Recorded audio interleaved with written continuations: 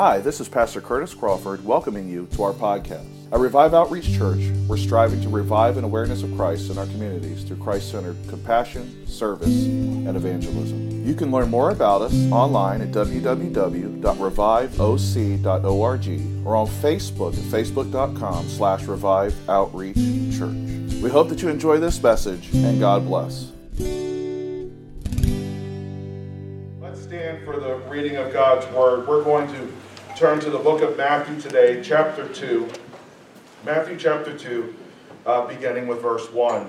And now after Jesus was born in Bethlehem of Judea in the days of Herod the king, behold, wise men from the east came to Jerusalem, saying, Where is he who has been born King of the Jews? For we have seen his star in the east and have come to worship him. And when Herod the king heard this, he was troubled, and all Jerusalem with him. And when he had gathered all the chief priests and scribes of the people together, he inquired of them where the Christ was to be born. And so they said to him, In Bethlehem of Judea, for thus it is written by the prophet, But you, Bethlehem, in the land of Judea, are not the least among the rulers of Judah. For out of you shall come a ruler who will shepherd my people Israel. And then Herod, when he had secretly called the wise men, determined from them what time the star had appeared. And he sent them to Bethlehem and said, Go and search carefully for the young child. And when you have found him, bring back word to me, that I may come and worship him also. You may be seated this morning. I was going to talk this morning about the wise men and what we can learn from them today, but I'll be honest with you, last night God changed my mind, and I'm actually not going to look at the wise men today. We are going to look at something completely different out of the story of the wise men coming to see Jesus in Bethlehem. We're going to look at the Pharisees and the Sadducees, the religious leaders at this time, and what we can learn from them. A little background, as I'm sure that you know, Jesus was born, and at the time a star appeared in the east. The east would have been Arabia to the Jews of that time. And so these wise men gathered together and followed the star, and they knew obviously what the star meant, because when they arrived in Jerusalem, they said, Hey, tell us where the King of the Jews was born. So they knew somehow what the star represented. They knew why they were following it. And in our pictures of your nativity, typically, you hear about the three wise men and all the Christmas productions. There are three wise men, right? That just seems to be the number that was settled upon because of the gifts. Gold, frankincense, and myrrh were three different gifts. But the truth is, this would have been a large caravan. This wouldn't have been just three guys riding on camels into the city. They would have been a group of people, not just the wise men themselves, however many number they would have been, but all of those folks that would have traveled with them, their servants, and all the people that would have been in their entourage with them. This would have been a large group of people who were entering in the city of Jerusalem from Arabia to go to Herod and say, Listen, dude, where is the King of the Jews? Where is he born? Now, Herod was holding on to power, and even while the Roman government was in control, they allowed Herod to actually rule over the Jews and govern themselves in some small way. And so he didn't want to lose that power. And so when the wise men came and asked, Herod went to his own wise men, the Pharisees, the teachers, the religious leaders at that time, and he said, Hey, tell me where the King of the Jews is supposed to be born. Now this is what's scary, and this is what I want to talk about this morning. Herod knew, along with the Pharisees and the Sadducees, that when they were talking about the King of the Jews, they were talking about the Messiah. And in Jewish prophecy, in fact, all the way back to Genesis chapter 3, when Adam and Eve fell and God was issuing out judgment to them, he also issued a promise, and that promise was that he was going to send the seed of the woman, the seed of Eve, and that Satan would bite his heel. But ultimately that child, that seed of Eve, would crush Satan's head. So all the way back in Genesis chapter 3, a Messiah was promised, and he was promised again and again throughout Scripture. And Isaiah, he was promised A very prominent passage that's preached at Easter time, that he would be bruised for our transgressions, right? He would be beaten, and by his stripes we would be healed. That he would die and be sacrificed for us, that you and I could be reconciled in our relationship with God. And so all of a sudden they knew, Herod knew that this was supposed to be the Messiah that they're referring to. How do we know that? Because he went to his religious leaders and he said, where is he supposed to be born according to the prophets? I don't know about you, and maybe I'm not making sense, but that's kind of scary this morning. That Herod was so determined to hold on to power that he wanted to find out where the Messiah was so he could kill him. On top of that, his wise men of his own, the religious leaders of that day, the Pharisees, the Sadducees, who were the educated religious elite of that time, they were complicit in that they went and told him.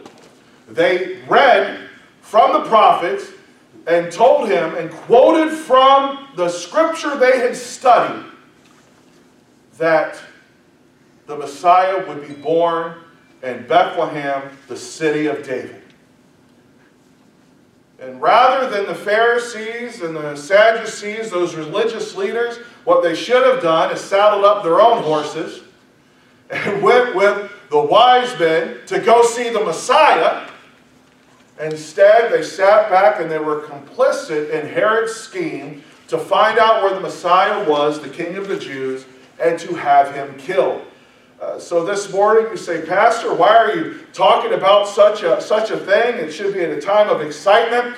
But as the Christmas program said this morning, it is a season of mercy. And as we are celebrating the birth of Christ, we must not forget the reason why he came in the first place. And that was to save man's souls from sin, to deliver us. John 3:16 says, for God so loved the world that he sent his only Son, right, that who should ever believe in him should not perish but have everlasting life. God loved us so that he sent his Son to die upon the cross. That is why Jesus was born in a manger. That's why God miraculously moved upon Mary and she became pregnant with a child. That's why Elizabeth was pregnant with John the Baptist. That is why all of those things came to place, was so that Jesus Christ could be born and that he would ultimately die upon the cross so that you and I could be saved from our sins. And many of us have been in church just like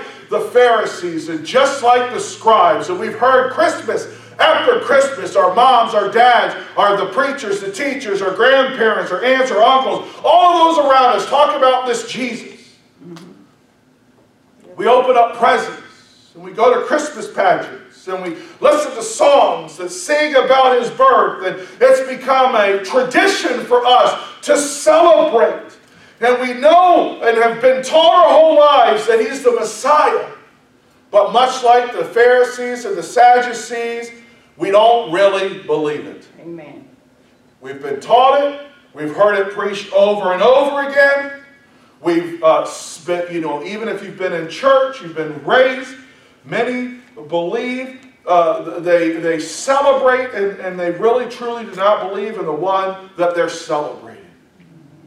And so my message to each of us this morning is that we would not be like Herod, where we were so concerned about control of our own lives and living the way that we want to live and doing what we want to do, that we would not be like Herod and so afraid that we would lose something by following Christ. Herod was afraid to lose power and prestige, and many of us are afraid to lose power over our life. We don't want some God telling us what to do or some Bible giving us instructions. We like what makes us happy. We like doing the things that give us temporary joy and happiness, even though ultimately the next day or in the coming days they ultimately lead to sadness and guilt and shame. Yet we don't want to give that up, and so like Herod, we are willing to ignore the Messiah, and even so much so as to cast him out of our lives, because we do not want to be changed by what the Messiah came to do. Jesus came to set us free from our sin,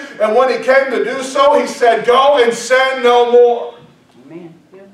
To save us, to set us free, for us to make him Lord of our life. The only way that we can have peace that passes all understanding, joy in a world that is so hard to find anything to be joyful about, especially nowadays, comfort in the middle of pain, right? The only thing that provides that permanent peace is Jesus Christ. Amen. We can chase everything else. We can chase knowledge, and we can chase money, and we can chase pleasure, and we can chase all of these things. But ultimately, they all lead to destruction and misery. Amen. Because when the high wears off, when the pleasure is over, when the money runs out, we have nothing. And we'll be miserable and sad and lonely. But if we put our faith and our trust in the one who was born in a manger all those thousands of years ago, who lived a sinless, perfect life, who gave his life and was raised 3 days later, if we will put our faith and our trust in him, we will be saved, and we can promise joy in spite of our trials, in spite of what we're facing. Amen. Because our joy is in him. Yes.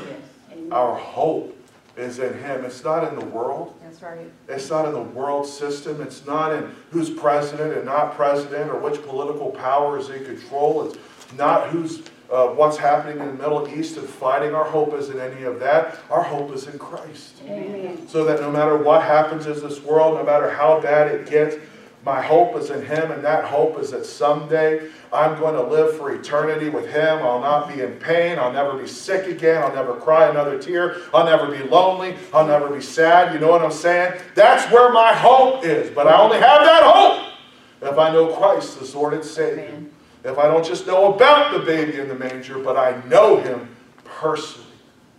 What's sad, the Bible says, is Jesus tells a parable of folks in the last days when judgment comes and they stand before him, and there's going to be folks that stand before him, and Jesus is going to say, listen, you fed the hungry, and you visited the oppressed in prison, and you clothed the naked. Welcome, thy good and faithful servant. And they're going to say, when did we do these things, Lord? And to you, we didn't know you, we didn't see you. And he said, just as like you did to all these folks, you did them to me. And so come on in. And then there's going to be another group of people that are going to say, hey, we cast out demons, and we healed the sick, and we did all of these great things for you, Jesus. And Jesus is going to say to them, depart from you, or from me, I never knew you. They thought they knew it.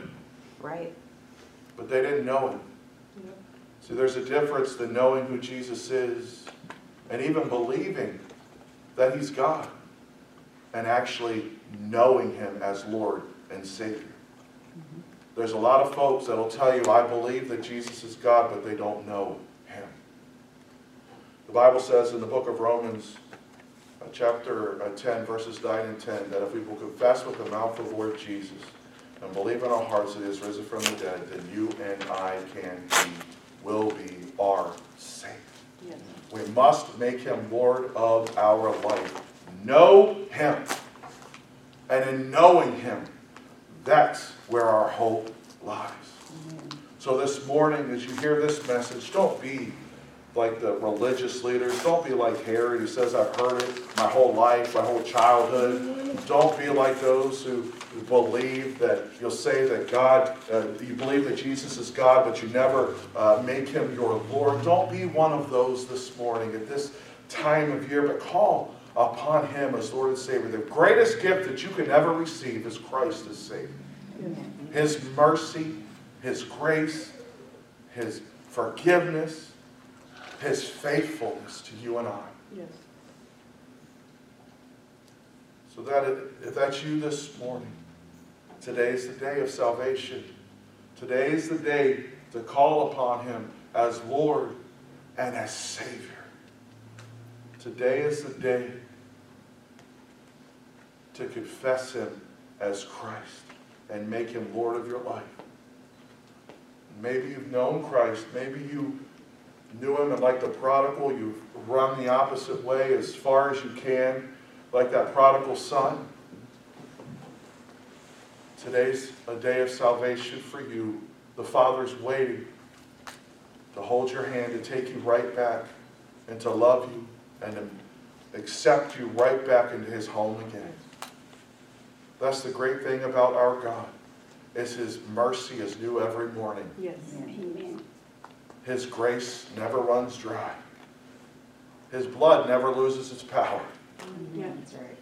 And it reaches to the highest mountain, and it flows through the lowest valley.